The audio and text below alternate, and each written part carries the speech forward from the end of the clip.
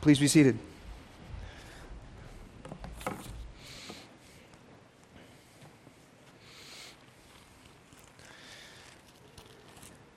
Part of reading Mark from the beginning is that I don't have to ask you to turn there. Hopefully with Bibles open, we are in Mark chapter 7. And the text that has been read to lead out our service will be our text as we enter into this time of considering God's Word. I want to remind you of a truth that you already know. I want to remind you of the grace of God. A truth that we can't not be reminded of enough. Let me remind you that there is no one beyond the reach of the grace of God. There is no location, there is no people, there is no ethnicity or tribe that cannot be reached by the grace of God. There is no wayward child or lost spouse that is outside the reach of the grace of God. When we read in Hebrews that Jesus saves to the uttermost, He saves those who have sinned to the uttermost. There is no one outside of the reach of the grace of God. And if you're anything like me, there's been times that you've doubted that reach. We've prayed for certain individuals, and whether or not we actually believe that prayer might happen, we might have doubted that. But I want to remind you, as I remind myself, there is no one living today that is outside the reach of the grace of God. Those who have sinned to the uttermost. We must recognize that God is glorified in the salvation of those that might wear the superlative least likely to be saved. Once again, there is no one outside the reach of the grace of God. And for that, we should take comfort. And for that, we should pray. And for that, we should rejoice. And for that, we should trust in the grace of God. Well, I say all that because tonight we're going to enter into another profound episode concerning the life of Jesus. Someone who others might have thought is outside the reach of the grace of God. But like we will see in this unlikely character, she is not outside the reach of the grace of God. So follow along with me here, picking up in verse 24. Let me give you some contextual background here. Jesus is now moving away from his ministry in Galilee. He will visit once again a little bit, but Mark 1, there's the baptism of Jesus in the Judean countryside, but after that, from Mark 1, as Jesus enters into Capernaum, preaching the kingdom of God, repent and believe, for the kingdom of heaven is at hand. And when he calls his disciples, his first ones that literally jump out of a boat to come and swim over to him, he's on the shores of the Sea of Galilee. He's walking through Capernaum. And from Mark chapter 1 verses 17 and onward up until this point, he's been in this region. Besides a quick voyage across the Sea of Galilee to save this man who walks among the tombs, to commission him into a Gentile mission, Jesus has been in this geographical location. And he's been ministering primarily, almost totally, to a Jewish population. He came to the children of Israel, to the house of God in that way. And so up until this point right here, that's been his location. Well, there's a scene shift here. The location is changing. And this is very important, and this is why Mark places this right where he does. In what he's seeking to communicate to his largely, remind you again, Gentile Romans are reading this letter. He's not writing to Jews, so this passage right here is of very strong importance to its original audience. And just by nature of where we stand today, to us as a Gentile listening audience. And so the movement of Jesus is beginning here. And he goes outside of what I would call the borders of Israel, only on a small scale. But this is important for us to understand. He has just finished basically dismantling the system of Judaism and all the rights and wrongs about it, verses 1 through 23. And now there's another thing that needs to be clear. Just because you don't belong to Abraham or because you are not a descendant of Abraham does not exclude you from the grace of God. So for Mark's audience to hear this, they're encouraged because they're not the children of Abraham. No, they're not Jews by birth. And so as they would hear this passage read, they would recognize that there is grace for them too. And so this is important for us to understand here by just literary background. But picking up in verse 24, I want you to notice the place in which Jesus travels to. It says, and from there, being the region of Capernaum, he arose and went away to the region of Tyre and Sidon. And he entered a house and did not want anyone to know, yet he could not be hidden.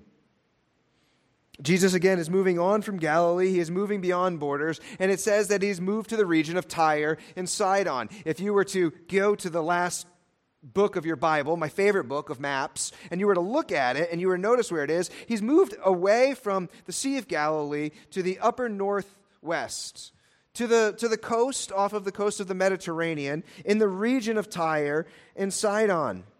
Now, let me just give you a little background. This isn't a good place. This isn't a place of Yahweh worship. No, in fact, this is a central hub of paganism. It is believed that Baal worship, which polluted the northern kingdom of Israel, originated in Tyre. You remind you of the prophets of Baal and Elisha and those stories. Well, it's in the northern kingdom of Israel right there, and this is believed to be the place where it began. Not only that, it's a merchant city, a merchant region. There's a lot of trade and traffic that's going on off the sea or the Mediterranean Sea. By virtue of this, it is certainly a multicultural region outside of Jewish territory. So the exchanging of ideas, paganism is running rampant in this place. And we have to ask the question, why would Jesus go here of all places? Well, the answer that we see in verse 24, the answer is rest. Jesus ventured here, and this is about 20 miles, again, north of where he's been. Because we see here, as Mark records, he entered a house but didn't want to be known. Jesus is looking for rest. If you'd read the first 7 chapters of the Gospel of Mark, you ask the question, when does Jesus rest? When he goes up onto a mountain and then he comes and walks across a sea? Well, there's not much time for rest with Jesus. When he heals people all night at Peter's house and then rises early in the morning to go out and pray, there's not much rest for Jesus. Well, now we see that the Son of God is seeking rest. So he enters into this area. Yet there's another thing we notice here in verse 24. Even in outside territory, outside the borders of Israel, Jesus cannot be hidden. Jesus is recognizable. Even among the pagans, they recognize who he is. I think this is very important to note here, that Mark is really, what he's communicating here is that the story of Jesus is not a Jewish myth made up by 12 men who got whose founder got killed and they needed to make up a story so that they didn't look stupid. Even among those that were not adherents to Judaism, who are not looking for this Messiah from the very beginning, they recognize Jesus and they recognize his impact. He has a reputation that precedes him all around the region. Jesus is attested to and known even among Gentiles. Jesus cannot be hidden. So he goes to this place. And what do we see here occur in this place? Well, notice the problem that he faces in verses 25 and 26. Here's the problem of this account. Immediately, a woman whose little daughter, verse 25, follow along, little daughter who had an unclean spirit heard of him and came and fell at his feet. If we're following along in Mark's gospel, this sounds somewhat familiar, does it not? We remember there's an account where there's a little daughter, Jairus' daughter, and there's also a woman who has a discharge of blood. Well, now we have a woman with a daughter, and it sounds very similar of what's going on. And I want us to observe here in verse 25, observe the care of the mother. Observe the mother's care for her child. We are told that this woman had a little daughter. That's important to understand. She's a little girl, and she has an unclean spirit. Now, details aren't given. Mark doesn't give us the details of what this actually looks like or means, but if you were to flip over into chapter 9, verses 17 and 18, there's a boy with an unclean spirit. And Mark does give us the details of what happens to him. He's a mute. He throws himself down and he foams and he grinds his teeth. So this idea of this child who's been oppressed by an unclean spirit, it could be that she too is one who has these convulsions, who can't control herself. Something of that nature. What we need to know most importantly is she is not well. She is not in her right mind. She is not sober-minded. And she is in need of help. It's a sad thing when we see helpless children, is it not? Our hearts just want to go out to them. This mother is hurting for her daughter, and she heard of Jesus. This is the greatest day of her life, of what's about to take place here. This is the greatest day in the life of that girl. This is nothing more than divine providence, the sovereignty of God in His goodness, showing grace beyond borders. But I want you to observe not just the mother's care, but also the mother's posture. Similar, again, as Mark's listeners would have been hearing this read to them, they would have picked up again on Jairus, who goes to Jesus and falls at his feet. My 12-year-old daughter is dying. And then there's a woman with a discharge of blood who grabs the hem of his garment. And then as Jesus engages with her, she falls down to his feet, prostrate before him. And once again, we see now, a second time, a woman is falling down before Jesus, and she falls at his feet. We don't do this in our culture. We don't fall down at one another's feet. So what does this mean to us? What are we to understand about this woman's posture? Well, both with Jairus, the ruler of the synagogue who fell down at Jesus' feet, he was one who recognized the authority of Jesus. But he was also filled with grief. He was also filled with worry. Same with this woman. Same with everyone that was falling at the feet of Jesus. They recognized that they were under him. And so what we notice of this woman's posture, she is submitting herself to Jesus. She knows of Jesus' power to heal. She had heard of him. She knows that Jesus can take what is unwell and make it well. And she is throwing herself out and saying, I am completely vulnerable. I submit myself to you, and I am desperate. So she approaches Jesus and falls at his feet. There's no pride in her. And we see in verse 26 the purpose for her falling at Jesus' feet and showing herself humble before Jesus the Christ. And I would argue here, verse 26 is the purpose of this whole account. It's actually not a story about healing. It's a story about a Gentile. The healing that comes in this account is an appendix in the last sentence of verse 30. But the main point that we want to see here that Mark puts all his time on is that she's a Gentile, a Syrophoenician, and she's a dog, according to the words of Jesus.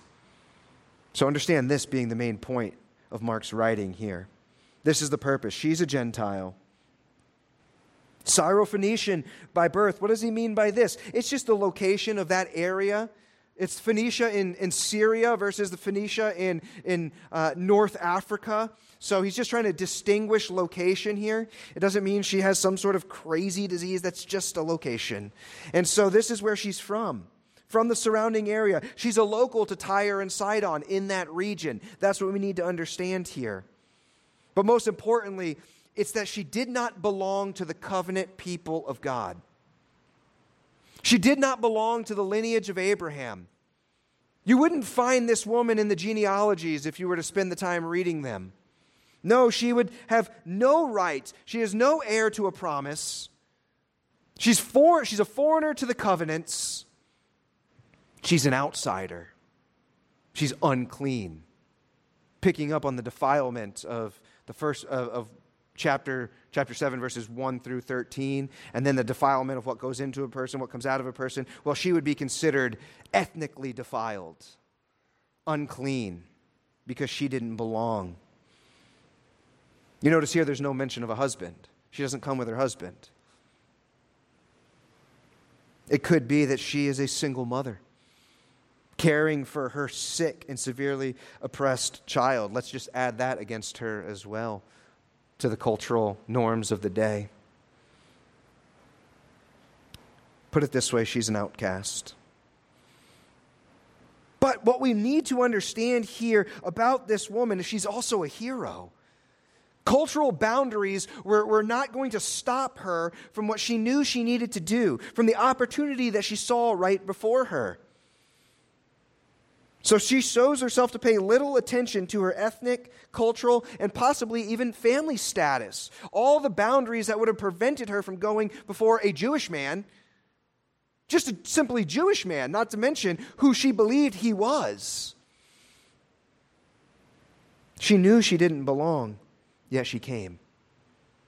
Yet she came, throwing herself down before the feet of Jesus. And what we read here of her is she begged him. Let's not lose sight of this. She begged him, verse 26, to cast the demon out of her daughter. This wasn't one request. Jesus, could you do something nice for my little girl? She's begging. She's pleading. She's casting herself upon the mercy of Jesus, down before him.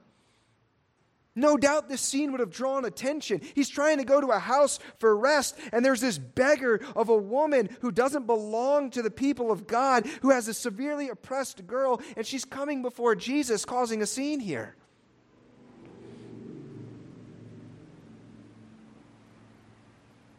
I think there's something we could note of this even at this point. Beggars are humble people. Beggars are humble. Beggars are vulnerable. Beggars are desperate. And it is those that feel their need that beg. If this woman and this is something that struck me even this week as I was wrestling through this text, if this woman with her limited but true knowledge of Jesus would act in such a way, the question that came to me is, how much more us? How much more us, filled with the Holy Spirit, should beg God? Have we given up begging God in prayer? We pray, but do we beg? Do we beg for the salvation of our children or our grandchildren? She wasn't content with asking once. No. Brothers and sisters, I would look at this and submit to you, there are times that we need to storm the gates of heaven in our prayers. In our intercessory prayer, we must wrestle with God as Jacob did. We need to plead for holiness in our own lives, healing in our relationships, physical recovery to those that are hurting around us. Sometimes we're afraid to pray for physical healing because it might actually happen. This Syrophoenician woman stands as an example to us. She begged him. Now notice with me, she didn't stop there. Verses 27 and 28. She is a persistent mother, is she not? I am so thankful for her. Now, if the story ends right here, there's enough for us to chew on. There's enough for us to take away, to ponder, and to apply even to our lives. But it continues, and we see her persistence. So she comes begging, and Jesus responds with one of the hardest and trickiest statements I think, that ever comes out of the mouth of Jesus. And he said to her, follow along, verse 27, let the children be fed first, for it is not right to take the children's bread and throw it to the dogs.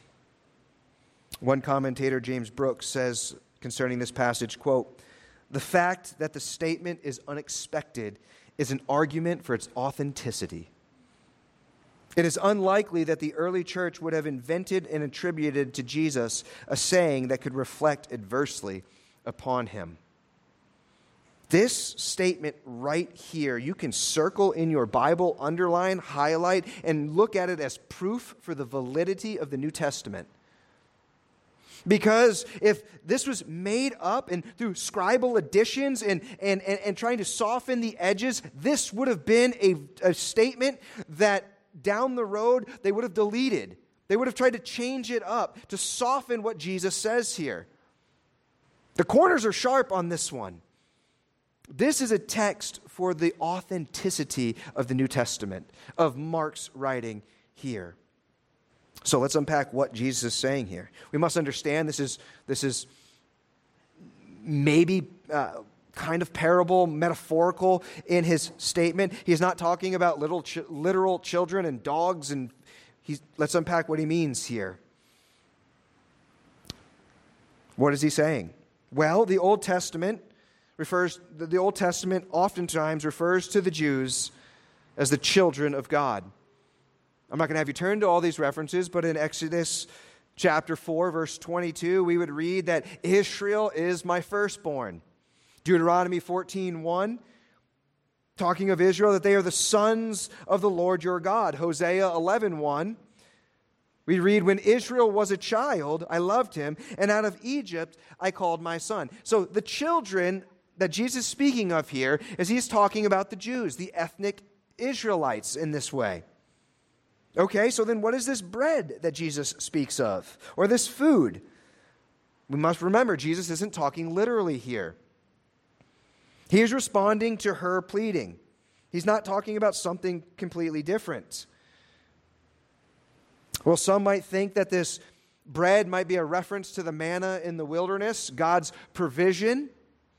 Some have interpreted it to mean that. I don't think that is at all what Mark is getting at. Some might think that the word bread and food here is just used for illustrative purposes without any type of meaning or substance. I'm not sure that that's an accurate interpretation either. And I would argue here that what Jesus is talking about, of the children being fed and the bread being thrown to dogs, Jesus is talking about his own personal ministry. We would read in John 4:34, he says, my food is to do the will of him who sent me and to accomplish his work. In John 6:34, Jesus says, I am the bread of life. Whoever comes to me shall not hunger, and whoever believes in me shall never thirst. So I would argue here that the children are the Jews and the bread is the ministry of Jesus Christ. And basically what Jesus says here is let the Jews receive the ministry of Jesus first. But I want you to notice with me the word first. The word first only exists if there's a second. First isn't first if it's only. And I would argue that the Syrophoenician woman only heard the word first, and that's all she needed, because first implied a second. Let me get back to that, though.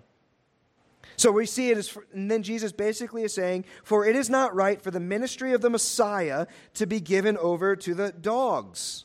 Here's the hard saying. What are the dogs? Now, the form of this word could mean little dogs, house dogs, not necessarily stray dogs in the wild. Nonetheless, the word means dogs. This is a challenging statement. Dogs are unclean animals to the Jews. They don't have pet Labradors walking around their house. That's not something in their culture that they would have whatsoever. They aren't domesticated animals for them. If you were to take your Bible, start in Genesis and go all the way to Revelation, you will not find one single positive reference to dogs in the Bible. I like dogs, but the Bible never references dogs in a positive way. Even what was read this morning of Psalm 22, the dogs encompass me. Both David and Paul compare dogs with evildoers. So who are the dogs? Simply put, it's the Gentiles. That is the reference there. One commentator says of this, to refer to a human being as a dog is deliberately offensive or even dismissive. And so we ask Jesus, why is Jesus saying this to this woman? Jesus was using the terms of his day to show her the cultural, social, and religious barriers between her and him. What Jesus is saying here to this woman is this: the ministry of the Messiah is for the Jew first and not for a Gentile like you. Well, you'd read Romans chapter 1, verse 16, and Paul says, "For I am not ashamed of the gospel, for it is the power of God unto salvation to everyone, for salvation to everyone who believes, to the Jew first, and also to the Greek." Is Jesus dismissing her? Is Jesus saying, "I don't want anything to do with you"? No, we can't conclude that. That would be the one contrary thing through all of the testimony of the life of Jesus. But what Jesus is showing here is that his ministry was primarily to the house of Israel first, but not only. And this account here, Mark is foreshadowing what is going to take place, especially as we see in the book of Acts, the Gentile mission to the ends of the earth. But as I said, the term first is all this persistent mother needed to hear. Observe her response. Verse 28. She said, "Yes, Lord." Let's not overlook that statement right there. She didn't go and say, "You really just hurt my feelings. I feel very offended by you that you called me a dog." She looks at him and says, "Yes, Lord." Here's a note. Be someone that's hard to offend. Don't be easily offended. And she doesn't take what Jesus says offensively. No, because that was the cultural norms of their day. And she says, "Yes, Lord." And instead of pushing back on what he said to her, she humbles herself even more and recognizes that Jesus is Lord. It's as though she is saying in her response to him, "I'm not denying that I'm a dog. I'm not arguing about that. I know I don't belong. I don't deserve anything. But Jesus, you are good. And I've heard of your goodness. For your love for humanity, it is not based upon ethnic identity. Love and goodness are your nature, not just your actions." And this blessed statement comes from her. She pushes back. It's as though she just goes toe to toe. Yet even the dogs under the table eat the children's crumbs. What is she saying here? Jesus, I believe in grace beyond borders. For you to show grace to my little daughter is but crumbs. I don't need the whole meal. It's nothing for you, Jesus, to extend this grace. Your power is so infinite, it is but crumbs that I might receive under the table. Nothing is beneath me begging under the table like a dog waiting for crumbs to drop.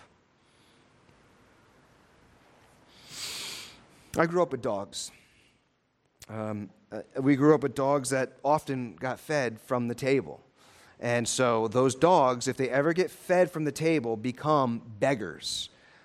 And dogs are absolutely shameless. When you think about it, they will sit there and they will stare at you for the littlest crumb. Sometimes they will whine. Sometimes they will. I had one that would always throw his paw up on me. And he'd push him away, and he'd turn around, he'd come back. He'd go around to each person, and he'd find the weakest one. And wherever he found the weakest one, certainly that one was going to bring the food.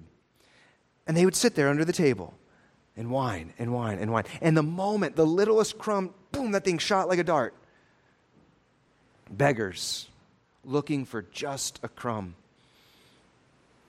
And he was fine. He was satisfied if he got the crumbs from the table. And that's what she says. I'm just a beggar.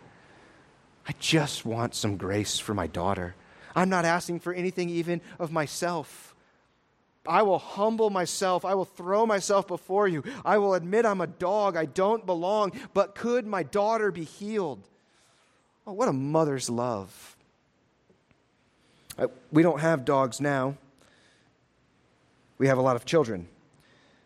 And we have a human vacuum cleaner that walks around.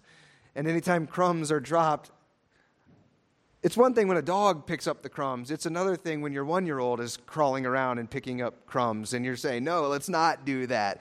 But even thinking about little Natalie eating anything that's under the table, kids are shameless too. Nonetheless, it was a picture in my own mind of thinking of this woman. And so let's ask the question here as we see what's the result. Mark gives us the result here in the pronouncement from Jesus, verses 29 and 30. He says, for this statement you may go your own way. The demon has left your daughter. For this statement, this is the demonstration of her faith, of her persistent faith. But always in Mark, we have to understand one of Mark's motifs or one of Mark's purposes in writing is that healings always represent something bigger. The casting out of demons, the physical healings, all of those things are pointing to something greater in Mark's writing. All the healings within Mark are pointing towards salvation. This is a picture of Jesus' grace in saving the unlikely. It is grace beyond borders. And she went home and found the child laying in bed and the demon gone. I submit to you, as I've already said, this was the greatest day in both of their lives. No doubt, both the mother and the daughter were believers in Jesus Christ that day. So, what's the point here? What's the point that we can take away as we think about these 6 verses here in Mark?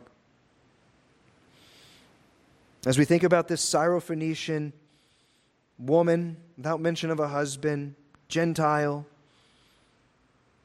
with an oppressed daughter, there is grace for all who will come.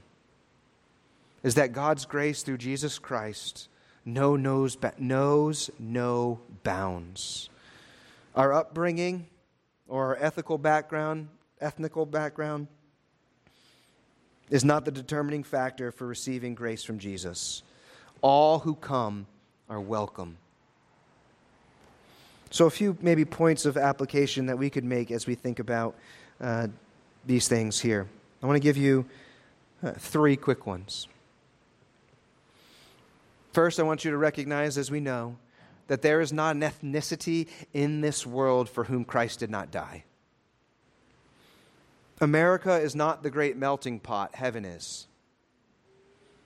Let me remind you of the picture we see in heaven that John gives us in Revelation 7, verse 9. And he says, after this I looked, and behold, a great multitude that no one could number, from every nation, from all tribes and peoples and languages. Every nation, all tribes and peoples and languages. That's pretty encompassing of the globe.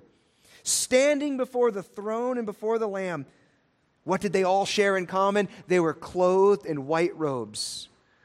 This is what brings them together, the robes of righteousness through Jesus Christ. With palm branches in their hands, crying out with a loud voice, salvation belongs to our God who sits on the throne and to the Lamb. I cannot wait to join that heavenly chorus. I long for that day when the reverse of Babel will take place. And we will not be in all different languages, but we will speak that one heavenly language. Worthy is the Lamb. I long for that day. So, how should we think about that? We too should show grace beyond borders, because we have received grace beyond borders. We are the dogs, but we also are one in Jesus Christ. Let us remember that. Second application we make from this text: be persistent. Be persistent in prayer. As we learn from the Syrophoenician woman, be persistent in communion. Be persistent in worship. Be persistent in your life.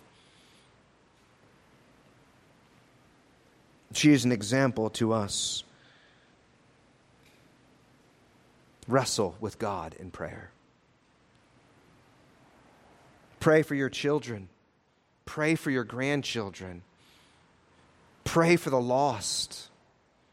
Beg for the souls of those around you. Beg God for a desire to beg God for the souls of those around you. Be persistent.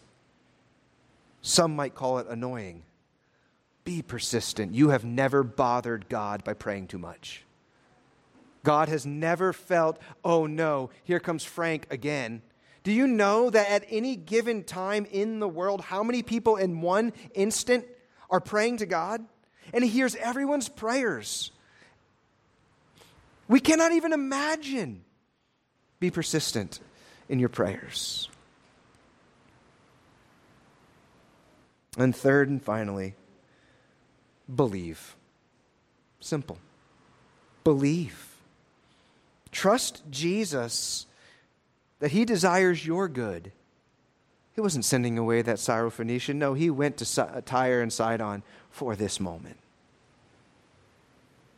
Trust that Jesus desires your good.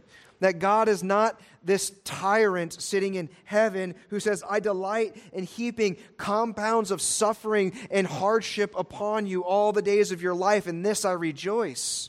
Yes, we know trials and sufferings come our way in a sin-cursed world. We know trials and sufferings are sent our way by the sovereignty of God to produce in us a Christ-likeness. But it is not that God is tyrannically sitting in heaven saying, I delight in your destruction. Our God is good. Yes, if through trials, we must understand it is to grow us. Suffering, trials, and miseries come in this life. They are given or allowed by God to teach us, to grow us. But we need to understand that through difficulties, through this woman's difficulty with her child and what she had to go through, we must recognize that in these sufferings that we face, that our joy is to be deepened, our humility is to grow, our faith is to be strengthened, and our love for Jesus is to expand. If that's not happening, we're missing the point of trials and suffering. How do you think this woman felt when she got home? My love for Jesus is increasing because He delights to do good. Her faith in God increased. Do you think this story was kept to herself? She's a Syrophoenician missionary at this point. To that we are thankful. So she goes back into her pagan town and preaches the Messiah. Shares the goodness of Jesus Christ. So, believer, I would encourage you to trust in the goodness of Jesus with whatever you are facing, for He delights in your good. And so let me remind you of how we started. There is not a shadow that grace cannot touch. There is no depth that grace does not plumb. The grace of God goes beyond borders, and this has always been the plan of God. As the promise was made to Abraham that in you all the families of the earth will be blessed, that is realized in the person and work of Jesus Christ. And all the families of the earth extends to all the earth. We are thankful, some 2,000 years later, in this far removed land of America, that we have received this grace beyond the borders of Israel too. Let's pray. Father, we thank you for this word. We thank you for the truth that we can take from this. We thank you for your goodness, that you in your kindness has shown grace to us who are dogs, who are unclean, who deserve no good thing. But in your kindness and your providence, you have brought the gospel of your Son, Jesus Christ, to bear upon our souls. And by the kind providence of your Holy Spirit have caused us to be born again to a living hope, that we might apprehend by faith in repentance of our sins and walk in newness of life. We thank you for the person and work of Jesus Christ and the grace that he shows us each and every day of our lives. And we pray this all in Jesus' name. Amen.